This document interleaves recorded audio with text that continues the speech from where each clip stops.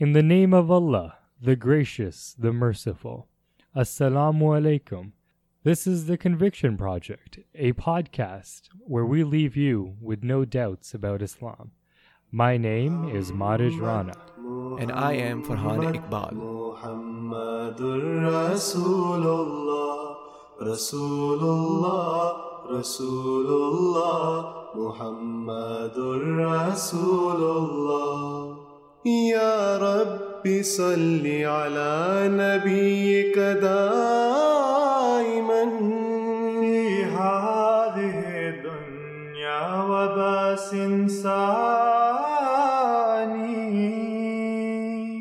So we're continuing our conversation, trying to talk to many other people who have had interesting and unique experiences to get their perspective. And in our ongoing search, we've actually had a gentleman by the name of Mahmoud Sheikh reach out to us and, wanted to talk to us about various things related to culture and religion. Also we thought it would be a great opportunity for him to talk about a book that he's written, which is an international bestseller. The book is called Dreams Unleashed. But before we get to that, Mahmoud Saab, Assalamu alaikum. Wa alaikum salam. So my understanding is that you are the Naib Sadr of Bari Jamaat. That's correct. And you are a co-author of an international bestseller, Dreams Unleashed. That is correct. And the chapter that you have, I'll let you talk about it a bit more. Yeah. Sure. The chapter is called Your Greatness Within. And it really talks about who we are and what we have within us. And I'm really, guiding towards the potential of our own self-awareness and what is possible within us. Mm-hmm. Actually, the opening chapter and the opening phrase and statement that I start with is, in reality, you are so much more than you think you are. Mm-hmm. In your reality, you are no more than you think you are. Mm-hmm. Yeah. Could you help our listeners understand what you mean by that? Because Sure. Yeah. Sure. On a grand scale of things, right, you are so much more than you can actually think you are. Mm-hmm. Whereas in your reality and how you experience life is limited by how you think you are. Yeah. Is this tied to, would I be right to say, when we think about who we are, the grand relation of things, we're like a speck of dust in like the larger galaxy, in the larger solar system. So really there's we're quite insignificant compared to the rest of the universe. Absolutely. And our source and where we come from is from that divine intelligence and one and only.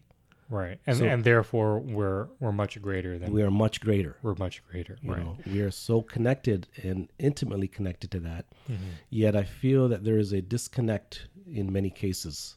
Right. And what are those cases where there is a disconnect?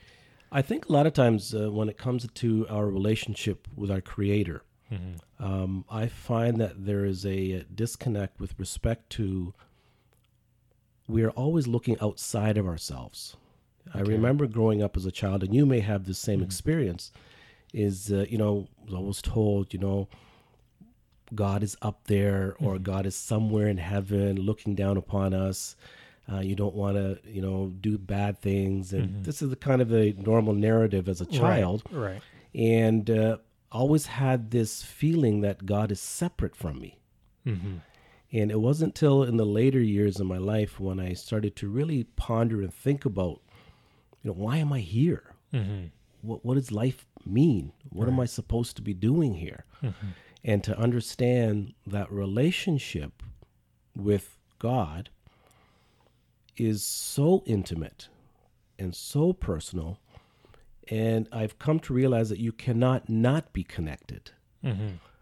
I remember, again, I'm paraphrasing here, but I do recall Khalifa Rabi mentioning this idea about love. Mm-hmm. And he said something to the, in the sense of, why put your love in something that is temporary when you can put your love to that which is permanent? Permanent, right? And that's God. Yeah. And that relationship is the only one true relationship anyone ever has. So I guess let me ask you this: like, how do you know that there is a God? Like, how did you come to that understanding? That's an excellent question. Yeah. First of all, you have to understand, what do you mean by God? You have to define what God is. And that's where the paradox is. How do you conceptualize something that is beyond conception? Yeah. So that's you cannot conceptualize it. You can, but it's only in a limited way. Only in a limited way. Right. Yeah. Right. So in many cases, what has happened is, God has made man in his image, whereas man has made God in his image. Right. So, right. Yeah. So we personify God in a lot of ways. Correct. Yeah. And many times we'll give God human characteristics. Yeah. He speaks, and he listens. Right. Yeah. Whereas, he sees. yes. Whereas I think you need to get to a point to understand that God is. And whatever label you want to put on it, God, Allah, Krishna, divine source, intelligence, consciousness, whatever it is, it's not what you call it, right? There's a saying that once you label me, you negate me. Yeah. So it is not even the label. And that's kind of hard to get your head around. But what I understand as God is truly the infinite intelligence that surrounds everything and everyone. Doesn't matter where you look, where you go, you see reflections of Allah. I remember reading in a book many, many years ago, when you look in the sky and you see birds flying south, how do they know to fly south when they fly south? This is a reflection of God. Well, some could say, years of evolutionary history and genetic makeup that lets them know that. And this is the intent which has been instilled in that by what I call God. So your understanding of God is that, you see a perfect system and you see the way the world is connected and interconnected. And that lends you to believe that there has to be a creator, or there has to be a greater intelligence that comes together for that. Is that right? Absolutely. How is it that the universe is the way it is, and the galaxies are the way they are, and the Earth spins in the exact degree it's supposed to spin in order to sustain life? How is it that as you're sitting here right now, your heart will beat over 100,000 times today? You'll take over 20,000 breaths. Your organs are working in perfect harmony without any effort on your part. Right. Yeah. How is that possible? So, I struggle with this sometimes because people can give you a very rational and thought out scientific answer as to why it is that way. I'm glad you asked that, because I remember there was a saying that technology and science has become so advanced that they can actually pinpoint, when you move your finger, they can actually pinpoint what muscles you're using, what nerve cells are being used, right up to the command center where the command is given. Right, absolutely. But they never find the commander. Okay, yeah. Right? Okay. So that commander is non-physical. So we are limited by our apparatus as to what we can be open to and what we can see. Yeah. This brings up interesting ideas, and certainly there are other things that I do want to talk to you about as well. But what it's reminding me of is this idea. I think Sam Harris has this idea, even though I don't agree with a lot of things he says, but there is this one thing that he has where he says, if I were to ask you a question, I said, can you tell me a name of a city? What would you say? Toronto. Toronto, right. So if we were to go back in time and I were to ask you the same question and nothing in the universe or in the world changed, everything was exactly the same, all the atoms were lined up exactly the same way, and I were to ask you the same question in the same way that I just asked, what do you think you would say? As to what city? What city, yeah. If nothing changed, it would still be Toronto. It would still be Toronto. Yeah. So that is an interesting idea, because if we go back in time, we keep things exactly the same way, chances are every single time you will say Toronto, which makes you think, well, what extent do you have free will to be able to pick your own city? Because every single time you will say Toronto. The reason why I bring this up right now is because it's reminding me of what you mentioned about the commander. Mm-hmm. So when you talk about the commander, it lets me know that there is something that's been set out greater than me, beyond me. Correct. That comes to play. And a simple thought experiment like this reveals that there actually is a commander then. There has to be someone who is guiding our world, our universe in this way that I would be able to say this answer. And if you were to take it back and bring it forward, it would be the same answer. And had I been something, that was much greater, I should be able to choose a different city. I should be able to say Michigan the second, or you should be able to say Michigan the second time. But that's not the case. So I don't know if you have any thoughts on that. I'd be happy to hear. Yeah, I think what you're really saying is that behind everything, there is that one constant, right? Yeah. And that one constant is our source. Is our source? Yeah. There's I often have people do this experiment, and you've heard people say that I was thinking to myself. Mm-hmm. So, how many conversations is that? Yeah, that's an endless conversation that keeps going. Are you the thinker, or are you the listener?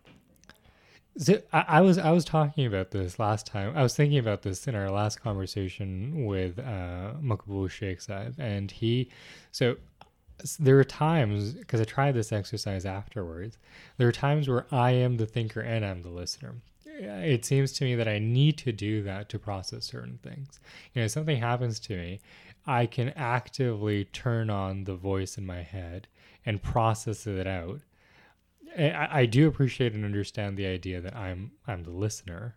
I get that. But I can also use this part of me to hear something and also be able to process it. I had this dispute with someone, and afterwards I was like, I'm going to think about this and think about what happened, and think about this to myself, which is what I did, because I started rationalizing and processing with myself, asking myself questions, and it just went on forth, and then I was able to come up with a resolution, come up with some sort of action. So there's that part of you, which is speaking, and there's this part of you that's listening, but there's also a third part of you. Okay, and what's that? There is that which is observing the conversation. And that's the real you.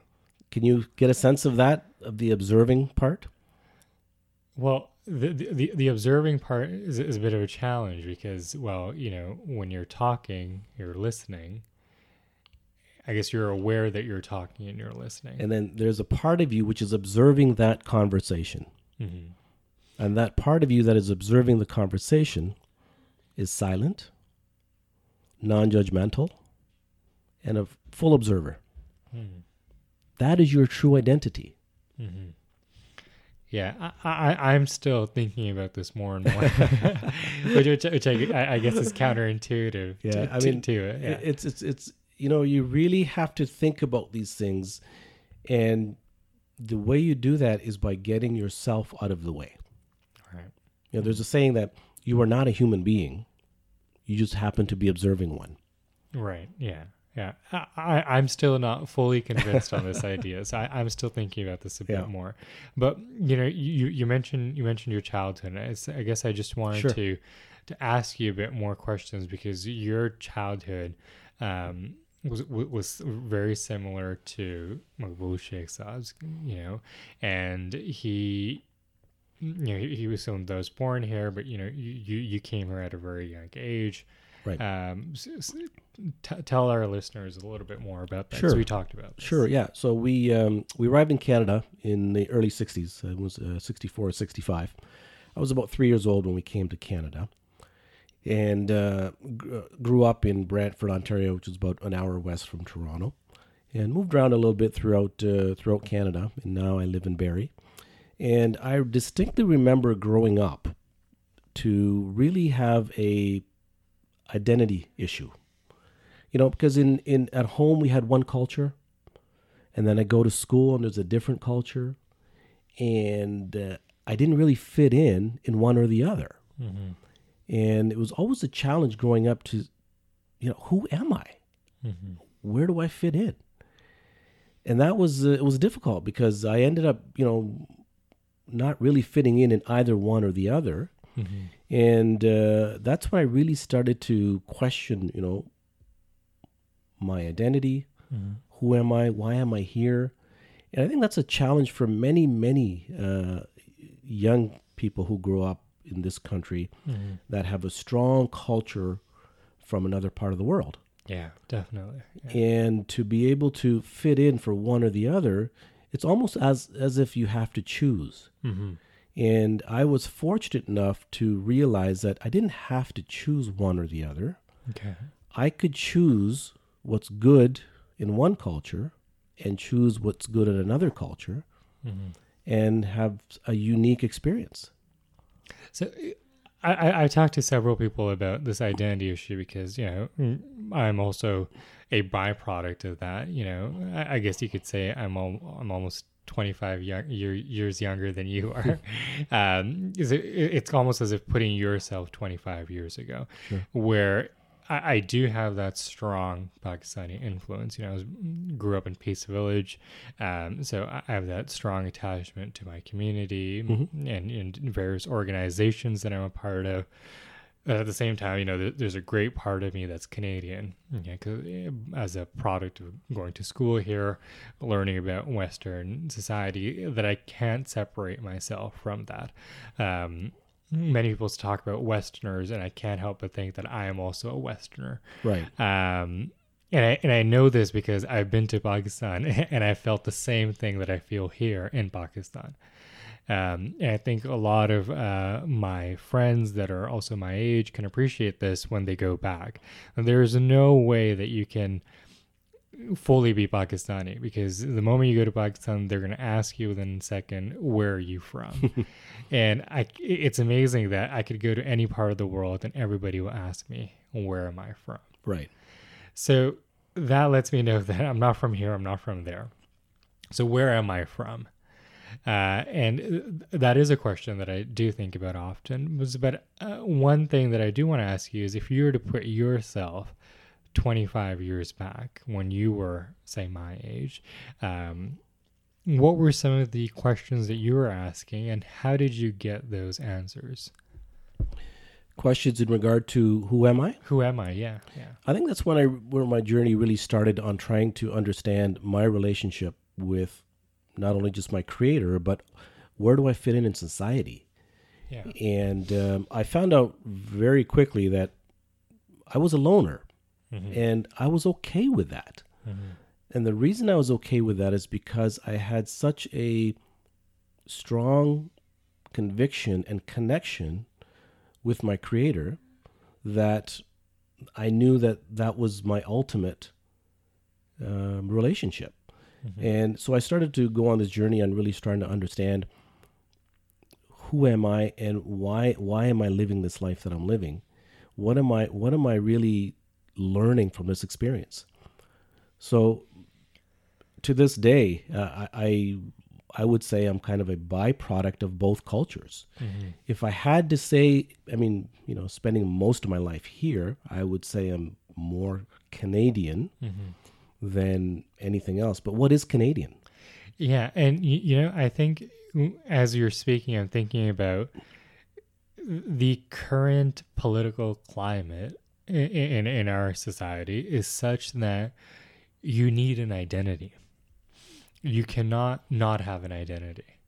And I'm not sure if this was the same experience growing up. Perhaps it was, because I read some things that, during the 70s and the 80s, every day was an identity crisis. And I think certain ideas are replicating because we live in, especially in Canada, we live in an identity-heavy society. It's very important that you have some sort of affiliation to some sort of group.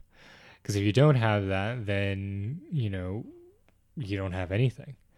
We talk about in our society, there's something, it means something to be white.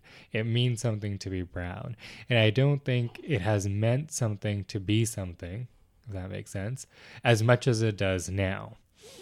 Because of, different politics that are going on, identity politics in university especially is so strong that you need to have an identity in order to survive. Because people will ask you what your identity is.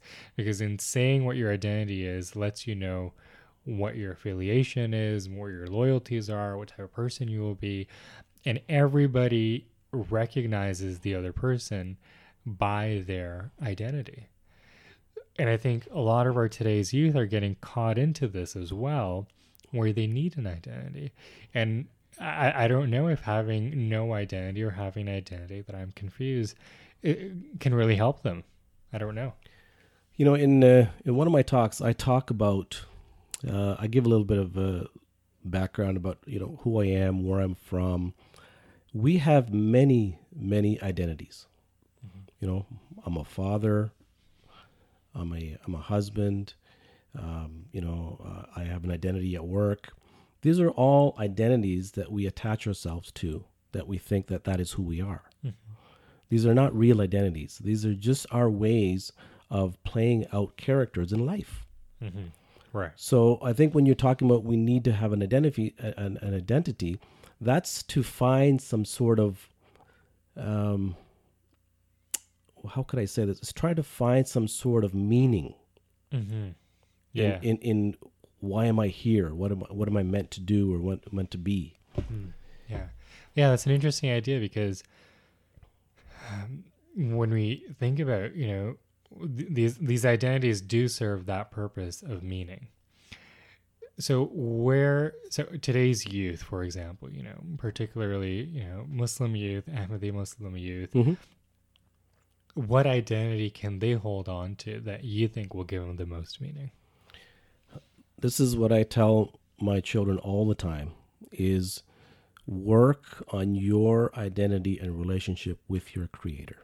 Mm-hmm. Number one, understand that there is a Creator that is the source of everything. Build a relationship with that Creator. That's a personal relationship that no one can take you to. You have to do that journey yourself. And be steadfast in knowing that is your only one beloved in the world. Mm-hmm. That identity is your guidance. What would you name that identity? Again, as I mentioned, the label is insignificant, but mm-hmm. Allah, mm-hmm. it's you can say Allah, you can say Creator, you can say divine intelligence. No, but I guess my question is, who do you become when when you're doing that? For me personally, who I have become is I become a co-creator of my life with the guidance of the Creator. Mm-hmm. Right? I mean, if we are from the Creator, then we have the ability to create. Mm-hmm. Yeah. We have been given the ability to create. Mm-hmm. And it is our responsibility to create our life as we want to experience it. Mm-hmm. I believe that I am here to experience life the way I am meant to experience it. It may be different from you or someone else, but I have a role to play in that. So you think you are here because your creator created you for a purpose, and your purpose is to fulfill that purpose. But how do you know what that purpose is to begin with? That is something that you have to really think about for yourself. I mean, what is it that resonates in your heart? What is it that when you think about, you feel in every cell of your being? You know, for some people, it's being a teacher. Some people, it's being doctors. You know, these are all roles that we feel that we need to do in order to feel that we're doing something of meaning. And you know, some people it's a business person. You know, so I mean, for me, my meaning or my purpose is really to awaken people to this relationship with their creator, and to understand that you have the potential to create the life that you want. So how did you realize that was your purpose? I think I didn't realize it until later on, but I've kind of been doing that all my life. And it wasn't until I stood back and realized, you know, that's kind of what I do. So I've kind of been doing that right from, you know, childhood, where I've, you know, talked to people, mentored people, guided people on how to get through certain challenges and difficulties, and understand the fallacy of all this drama that we get caught in when we're stuck in our ego. Yeah. And to detach yourself from that fake self of yourself, and to understand that this is nothing more than a conversation that I've created in my head. I guess where I'm leaning at is, you know, how do you separate yourself from that ego? I feel like so many people have such a hard time separating those two, and they don't know what to do because the ego just comes in front and just plays a large role. Yeah, I've thought about that a lot, and I don't think you can completely diminish your ego, but you can definitely silence it or put the volume down on the ego. You have to understand, you know, there's ego. You can say that EGO stands for edging God out. Oh, interesting. Yeah, that's a good way of looking at it. EGO is edging God out. Edging God out is when you say that, you know, I will take care of things. Right? It's me. And once you step away from that, see, the act of detachment allows you to see things from a different perspective. And when you're in your ego, you can't have that detachment. Anytime you know that you are angry, frustrated, upset, you are in your ego. And how do you know when you're not in your ego? It's when you can step back and look at the situation from a non-judgmental view. Yeah. Right? So, it's a great exercise that I used to do with some people who were kind of stuck. And they'd be telling me their whole story of what happened and how someone said this and did that and so on and so forth. And then I would ask them is, if you were to give yourself advice as a third party, what would you advise yourself? Yeah. And most people aren't able to come to that if they can't, because they're so ingrained. Right. Yeah. Right. They're so ingrained in it. Yeah.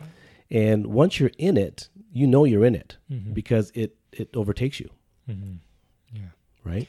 So we were talking earlier about, you know, how to resolve certain issues. And I think when it comes to personal issues, talking about ego, talking about relationship with God are very valuable things. And I think we'll just kind of end our conversation on these points.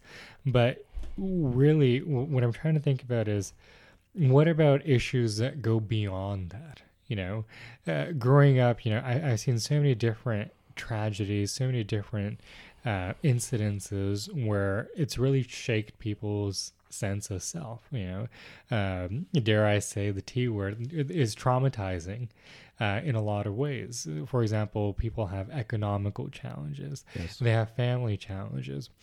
Some people are just unlucky, they're just unlucky in the sense of the place and environment that they were born into. May have family challenges, may have challenges with their parents. Mm-hmm.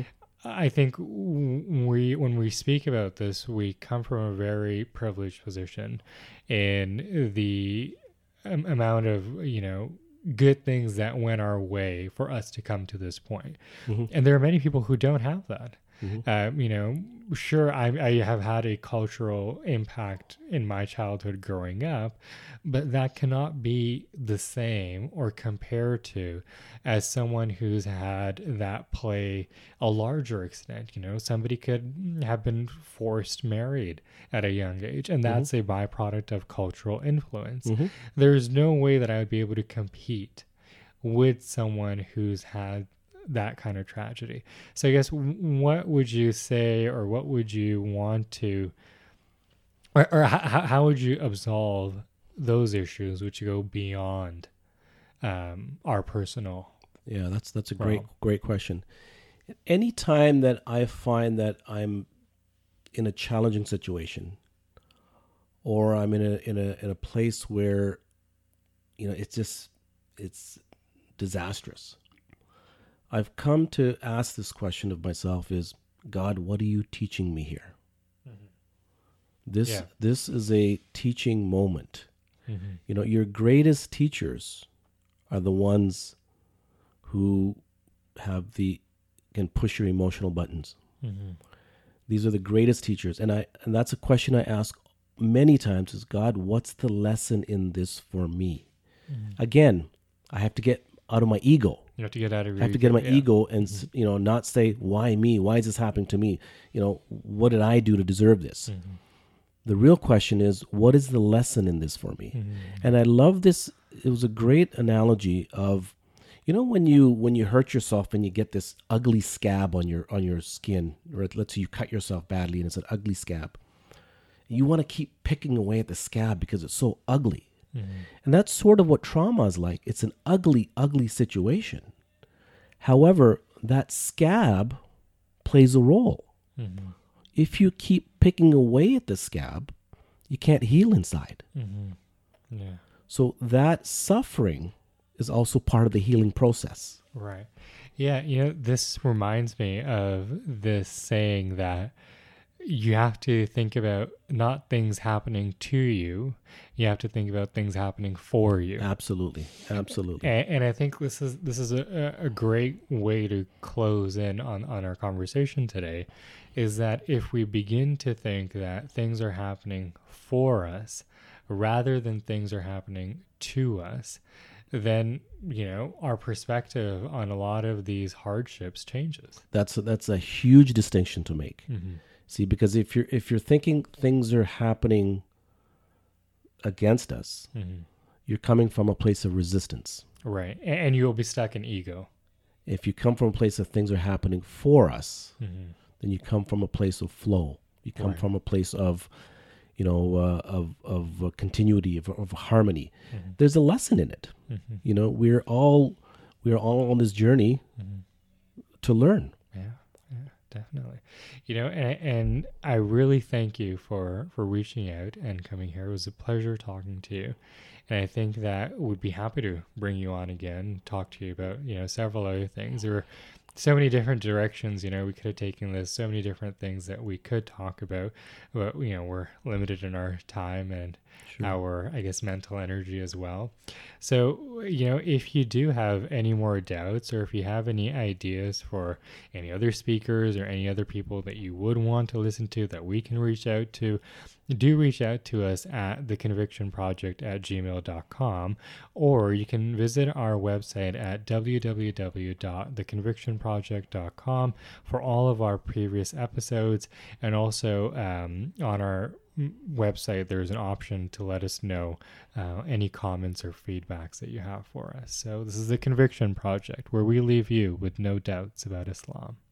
محمد محمد محمد رسول الله رسول الله رسول الله محمد رسول الله صلي على نبينا صلي على محمد صلي على حبيبنا صلي على محمد